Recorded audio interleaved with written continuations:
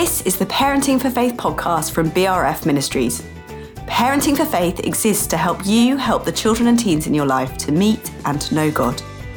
We do this through online events, courses and resources, and you can find out more at parentingforfaith.org. Hello and welcome to the Parenting for Faith podcast. My name's Anna Hawkin, I'm your host, and this is episode 4 of season 7, the one with the birds and the bees.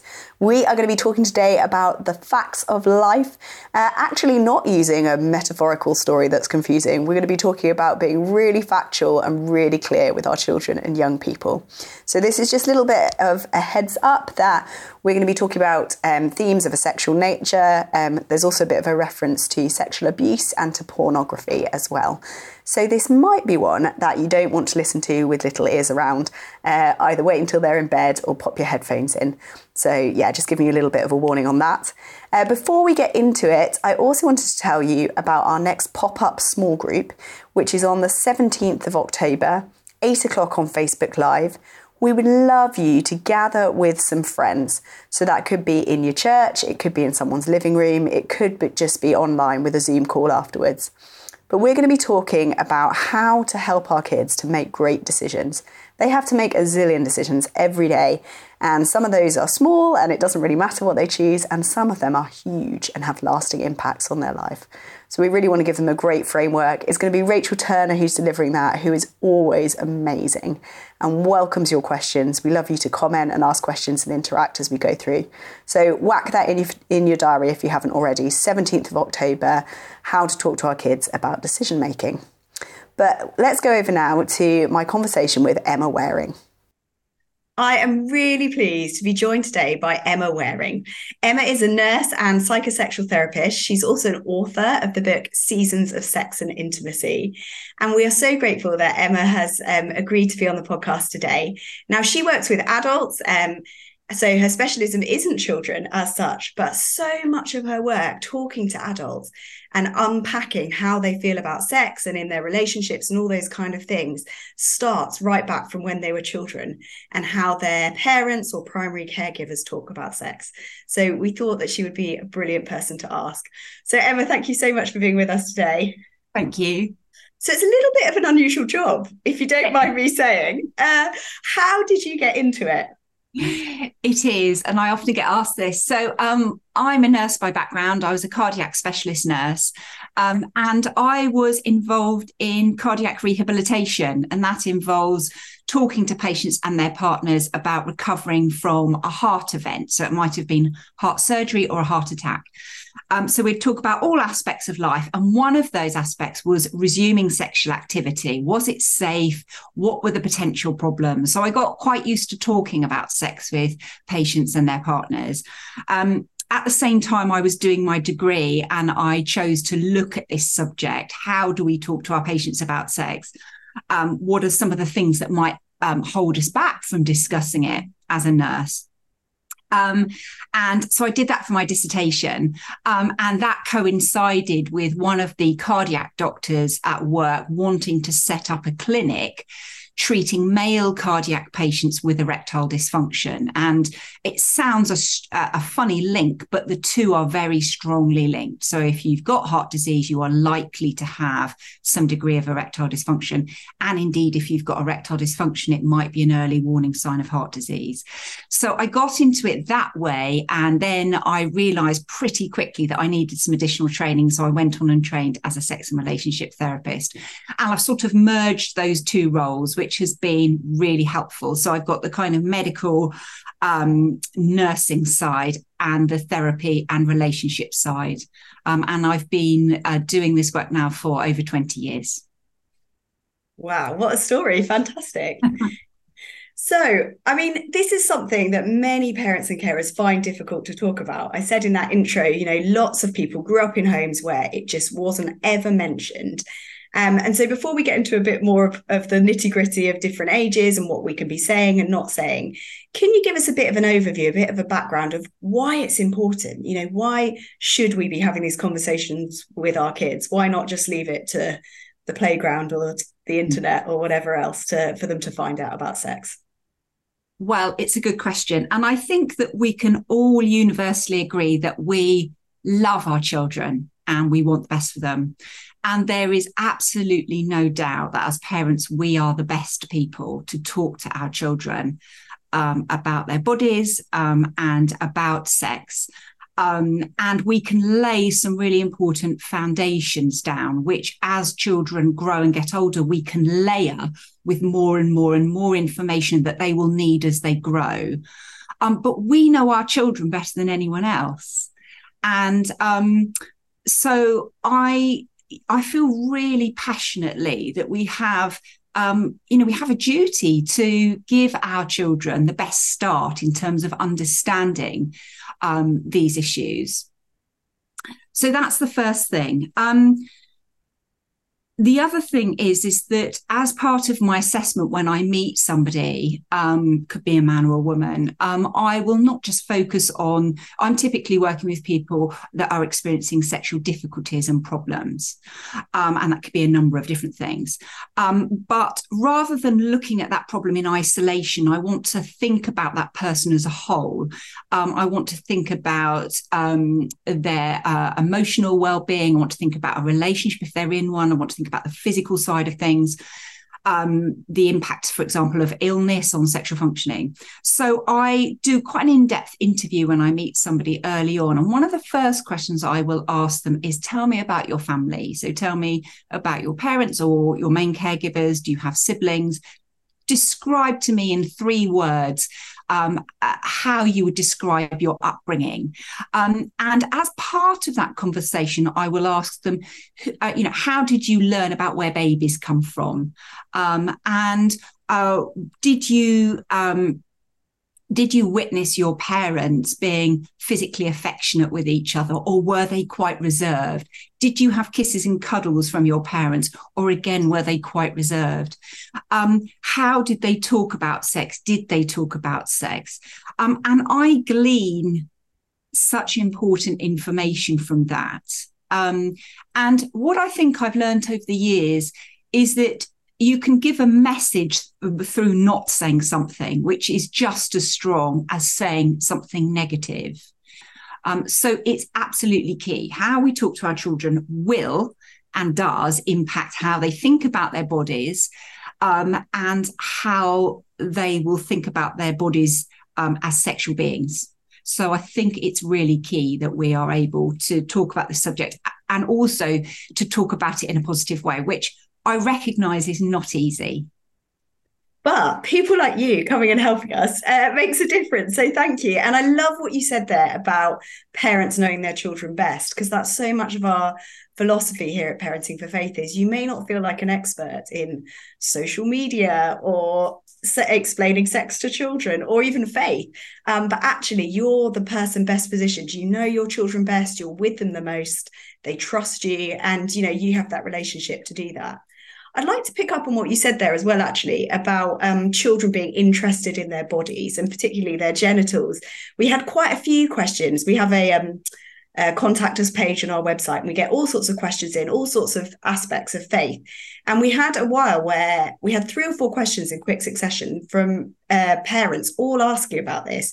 And interestingly, they all use the term masturbation whilst talking about quite young children, sort of exploring and touching their genitals.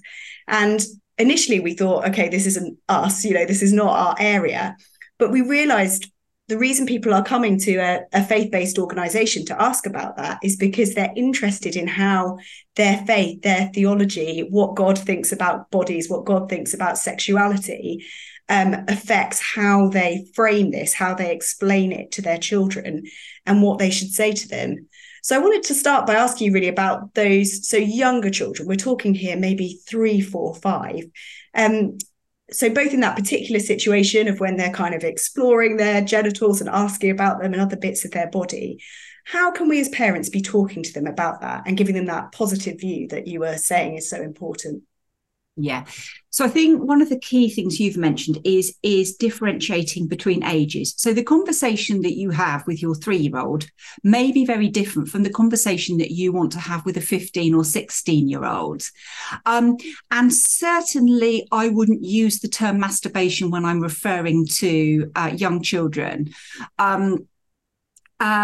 because what they're doing is they're just enjoying touching their bodies. At that young age, it's not a sexual thing. They are just enjoying touching and exploring their bodies, and it's very comforting. It feels nice, and it's very comforting for children to touch their genitals. And really, I try and avoid the word normal in the work that I do, as I'm sure you can appreciate why, because there's a vast spectrum. So I tend to use the word usual, but it is very usual practice. It's what we expect to see in young children. So it's really healthy. And our response to that is really key in terms of how they think about their genitals. So I think what we need to do is we need to acknowledge that it can feel nice. And then we need to start talking about where might be appropriate for them to do that. So if they're 3, and they're sitting on the sofa watching television, and they're touching their genitals, and there's nobody else in the house, and we're comfortable, we're just happy to leave them be. We might decide actually we're not going to say anything at that stage. If we notice that they're doing that out and about, we might then want to say, it can feel really nice when we touch our bodies, can't it? And when, mummy gives your back a stroke, or you like to twirl your hair, our bodies can feel really nice, and it's nice to touch them. It's nice to touch different parts. But there are some things that's important that we just do in the house, just in private. And again, it depends on the age. So if you've got a 3-year-old, you might be fairly relaxed about them touching their genitals whilst watching television. When they're 8, you might decide, actually, that doesn't feel appropriate, and we're going to start talking about that's something that they need to do in their bedroom or in their bathroom, because actually we need to just be mindful of other people in the house. And whilst it's a nice thing to do, we need to sort of ring fence that so that it's appropriate. I think you don't want to have that conversation with the children when they're too young, because it will be too confusing with them. I think a child that's 3 versus the child that is 8 is, that's quite a big difference. One of the things that I think that we have to grapple with a bit in ourselves as parents is a sense of panic. So we might see our 5-year-old at somebody's house on a play date with their hands down their trousers, touching themselves. And we might get a rising sense of panic about, this isn't appropriate, they shouldn't be doing this, and you want them to stop it. And the temptation can be that your fear is transmitted to them, and they pick up that they've done something naughty, or it's dirty, or it's shameful, and you really want to avoid that. So I think it's worth checking out in yourself, what's going on here? I feel really panicked. Okay, I feel panicked because I haven't actually had the conversation about appropriate touching. And now I've witnessed them do it in public and I feel a bit embarrassed about it. But hold on to that and think, okay, the time to talk about this is in a relaxed way when we get home. And if they're doing it and you want to distract them, it might be that you get them to hold something so they remove their hands, and you divert their attention.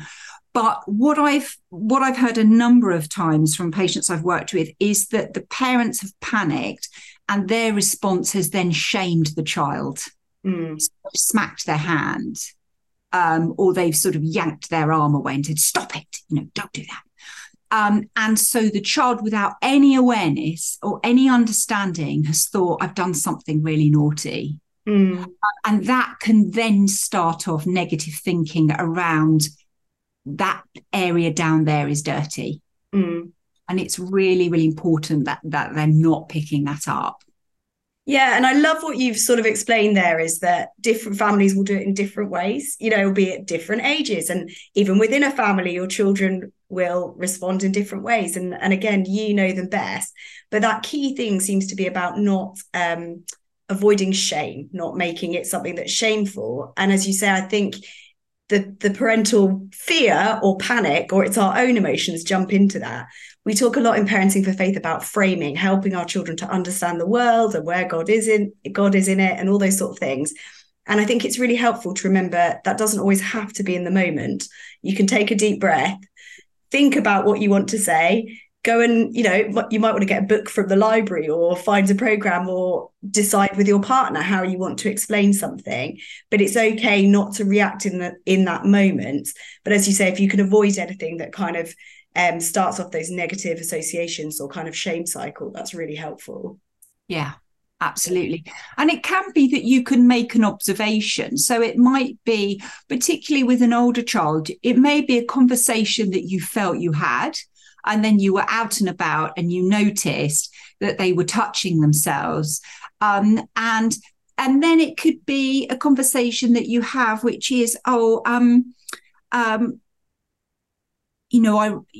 we had that conversation a couple of weeks ago about touching, and I noticed that when we went over to Granny's, you were touching yourself, and I wondered whether you don't want to say, I wonder why you're doing that, because they may be doing it because it's just comforting. But to just be really gentle. I know I'm aware that when we were at Granny's house, you were touching yourself, and it's really nice to touch yourselves, and it's absolutely fine. But just be a little bit mindful that when we touch ourselves in our privates, we need to do that in our bedroom or in the bathroom, because it is quite a private thing. So I think it's just about being, firstly, not shaming, and then being kind. And you can always be curious with your child rather than being critical. Be curious. And it might be that you need to question them a bit more as to, you thought you had this conversation, but it keeps happening. It might be they say, well, the thing is, I was a bit worried because I knew that we were going to do so and so, and I was a bit worried. And then you might say, oh, okay, so is that something you do when you're worried then? I see. Okay, yeah, that makes sense. Yeah, that's a tricky one, because you want to do something that's comforting, but you need to find something that's going to be more appropriate when you're out and about. So you want to leave them feeling good. Yeah, kind and curious. That's a really good mantra. And as you said earlier, not jumping to a sexual explanation, especially with young children. Absolutely. There was one situation, and actually it helped for the parent to ask, is your underwear too tight or uncomfortable? Or, actually it was nothing to do with that at all. It was a totally different explanation. But I think because it's in that whole area, as you say, as a parent, you can panic and make assumptions about what's going on. But those curious questions and asking with kindness will unpack that and help that to, come out and have a good conversation about it. So that's great. So we've talked quite a bit about younger children there. What about as they start to get a bit older? They're growing up. We're aware puberty's on the horizon or has already started. How can we explain some of that as part of God's design and God's amazing plan for humans and their bodies and what happens? So the way that I think about it is this, and I went to an interesting talk at a conference once, and the speaker ended up talking about how do we talk to our children, which was really interesting. And she was saying the typical age for children to ask about where babies come from is around the age of 3. And if you think about it, we start taking our children to farms when they're sort of walking 2, 3 to see the baby animals. So it's very, very common for children at that age to say, where do babies come from?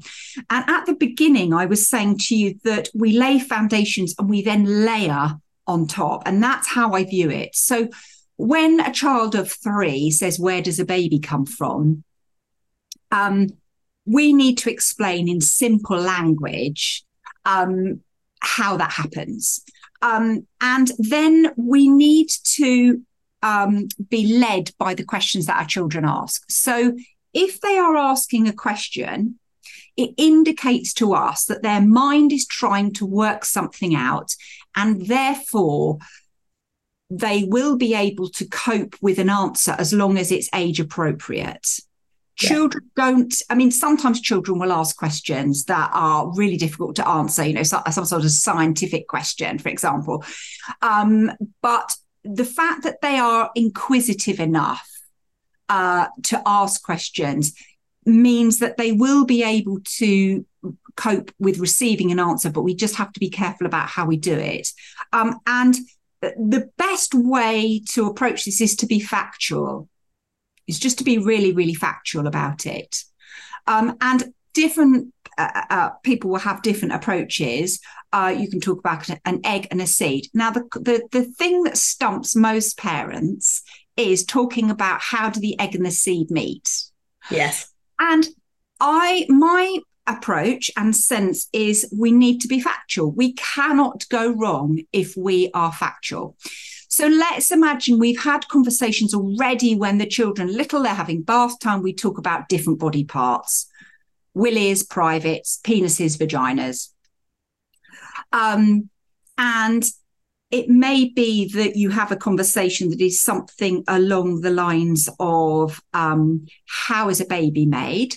Well, there is a seed in a man and there is an egg in a woman, and they meet, and that's how a baby's made. And then a baby grows in the woman's tummy. And you might make the reference to being a daddy and a mummy. And then they will often say, well, how do they meet? And then the thing that you need to do is be factual. So you say, well, and you might say a man and a woman, or you might say when a mummy and daddy cuddle together, you know that can feel nice when you're cuddled. Well, they have a special type of cuddle, and they lie together, and then the daddy's penis, willy, is soft, but when he lies with mummy, that becomes hard because it feels really nice, and that's how it's been designed to be. So sometimes it can be soft and sometimes it can be hard. And when it's hard, it can go inside mummy and it can plant the seed. And that is how the seed, so it can go inside of mummy's vagina or mummy's private, depending on what you're using, and that's how the seed is laid. And so you can use terminology like special cuddle. If you're talking to a little child who's 3, as you get older, that language will change. The reason it's really key to do this early, around the age of 3 when they're starting to ask, is because sadly, we do need to have conversations with our children about pornography. And I read an interesting article many years ago that said we should start talking to our children around the age of 7 and 8 about pornography. And I thought, gosh, that seems really young. But the reason they advocated that was because that is the age that quite a lot of children get smartphones. So your own child might not have a smartphone, but they may be mixing and going to people's houses where there are smartphones. So you need to lay the foundation, and then you've got things that you can then build upon. The other thing that I think is really key is that we need to be talking about appropriate touching. And there was a report that came out from the Centre of Expertise on Child Sexual Abuse. It was a report from 21-22. And it says that 1 in 10 children will experience some form of sexual abuse below the age of 16. And most of those, that will happen with somebody they know, which is a really high statistic and really, really sad. But if we've had a talk with our 3-year-old about appropriate touching, who can touch, you can touch yourself, and there are certain people that can touch your private area, but only certain people, special people. Then if something untoward happens, they then have the vocabulary to be able to say, this happened. So that's another reason why I believe it's a parent's duty and responsibility to talk to their children from a young age about this, because we can then incorporate appropriate and non-appropriate touching. And we can give our children permission to talk to us about, and if this were to happen, you must always come and speak to mummy. or you speak to daddy about it. So, it's sad that we have to do that, but we can't bury our heads in the sand. We live in the world that we live in. We've got to be real, and we've got to arm our children so that they feel protected and are protected and have a voice to be able to say when something is wrong and something is happening to them that is wrong. Lots of reasons why we need to start talking young, and then we need to layer the language that we use and the information that we give. So talking about pornography, it's a tricky thing to do. The age of 7 or 8 feels quite young. But I don't know about you, but my perspective was always, my children are teens now, but were always, I would absolutely hate it if they were exposed to some form of pornography. And not have any understanding or vocabulary to say what they had seen. So by explaining to them, they've already got the foundation about what sex is, and you talk about it in a very simple way between a mummy and a daddy, an egg and a seed, and then you can kind of layer that. They then have some understanding about, and if I were to see this, I would know. I could go home and I could say, I was at my friend's house and they showed me this thing. Yes. And then you're able to say to them, okay, so do you remember we talked about the thing called pornography, which can show people having sex? And it might be lots of different varieties and different types of sexual touching. Do you remember we talked about that? And they'd say, yes, I do. And then the important thing there to say is, and how did you feel about that? Well, I felt really scared about it and I wasn't sure whether to say anything. Yeah, I can really understand that. So you want to constantly validate your children. I really understand that must have been scary. Mm-hmm. The other thing we need to think about when we're talking about pornography is that they might also feel excited, this sort of tension of, oh gosh, what am I seeing? It's a bit rude, it's a bit exciting, it's also scary. We don't know what they're going to feel. So again, we have to give them permission to say, what did that feel like when you saw that? Well, it felt a bit rude. Yes, I understand that. And, so you've opened up a conversation there. I think the other thing we would all agree as parents is that however difficult these conversations might be, we want our children to come to us. Yes. Especially, I think that is a privilege if our children come to us with these difficult questions, but they've come to us. They're secure enough to ask us this stuff. They're not frightened they're going to get told off. Well, they might be, but if we've given them permission, the sense is you can always talk to us about this stuff. It doesn't matter what it is. You can talk to us and we can work this stuff out with you. I think that's so helpful, isn't it? And really, you've really shown that approach again. The thing I'm going to take away from this is that kind and curious, that they're able to come to you because they know that's how you're going to respond, and they will see that over the years. Because this is not going to be a one-off question or one-off time that they're exposed to something, or something might happen, or throughout a child's life, this could be lots and lots of things.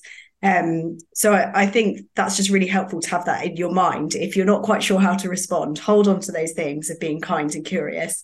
I was going to mention on the, I thought it was really helpful what you said about the sexual abuse and needing the language. There's a really good resource from the NSPCC called Pantosaurus that has a song and a really good way of explaining, and we're talking about kind of the under fives, that what's in your pants belongs only to you. So we'll put a link to that, so that might be helpful.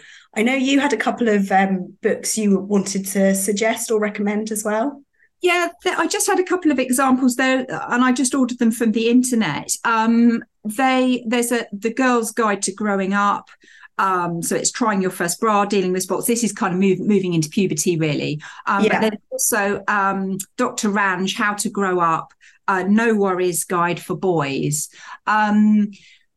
This kind of touching between two people that love each other is a really fantastic way for you to show your love to that person, and for you to be really close to them and really intimate and do something that you don't do with anyone else in the world. And that's what makes that relationship really unique and special.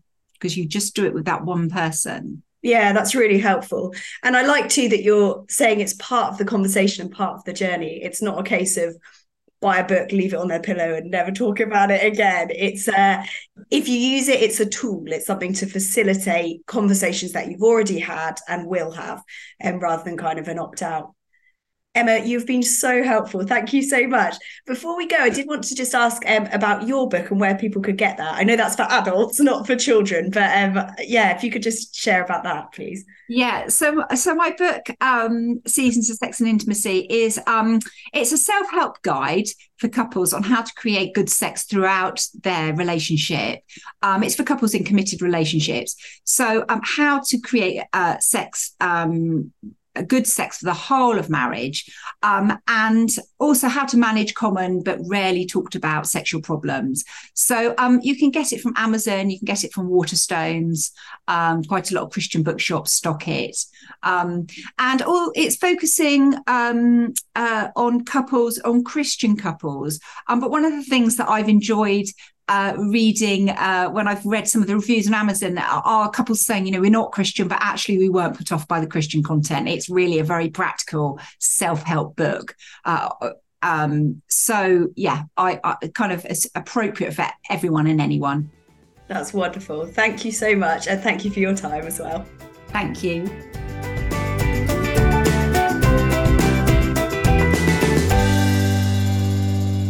We like to end our podcast with a question to ask your kid to spark an interesting conversation. And what else could we go for this week than asking your child, do you know how babies are made? Or whatever language you use in your family, however you want to start that conversation. Why not be proactive and see what they think, what they've got to say, and what their questions are? And yeah, I'd really love to encourage you to get that pop-up small group in your diary and text a couple of friends and encourage them to watch with you. Have a great week. We'll be back next week. We're going to be talking about sex even more. This time more about older children and teenagers with the brilliant Sheila Ray Gregoire from A Bare Marriage. See you then. Bye.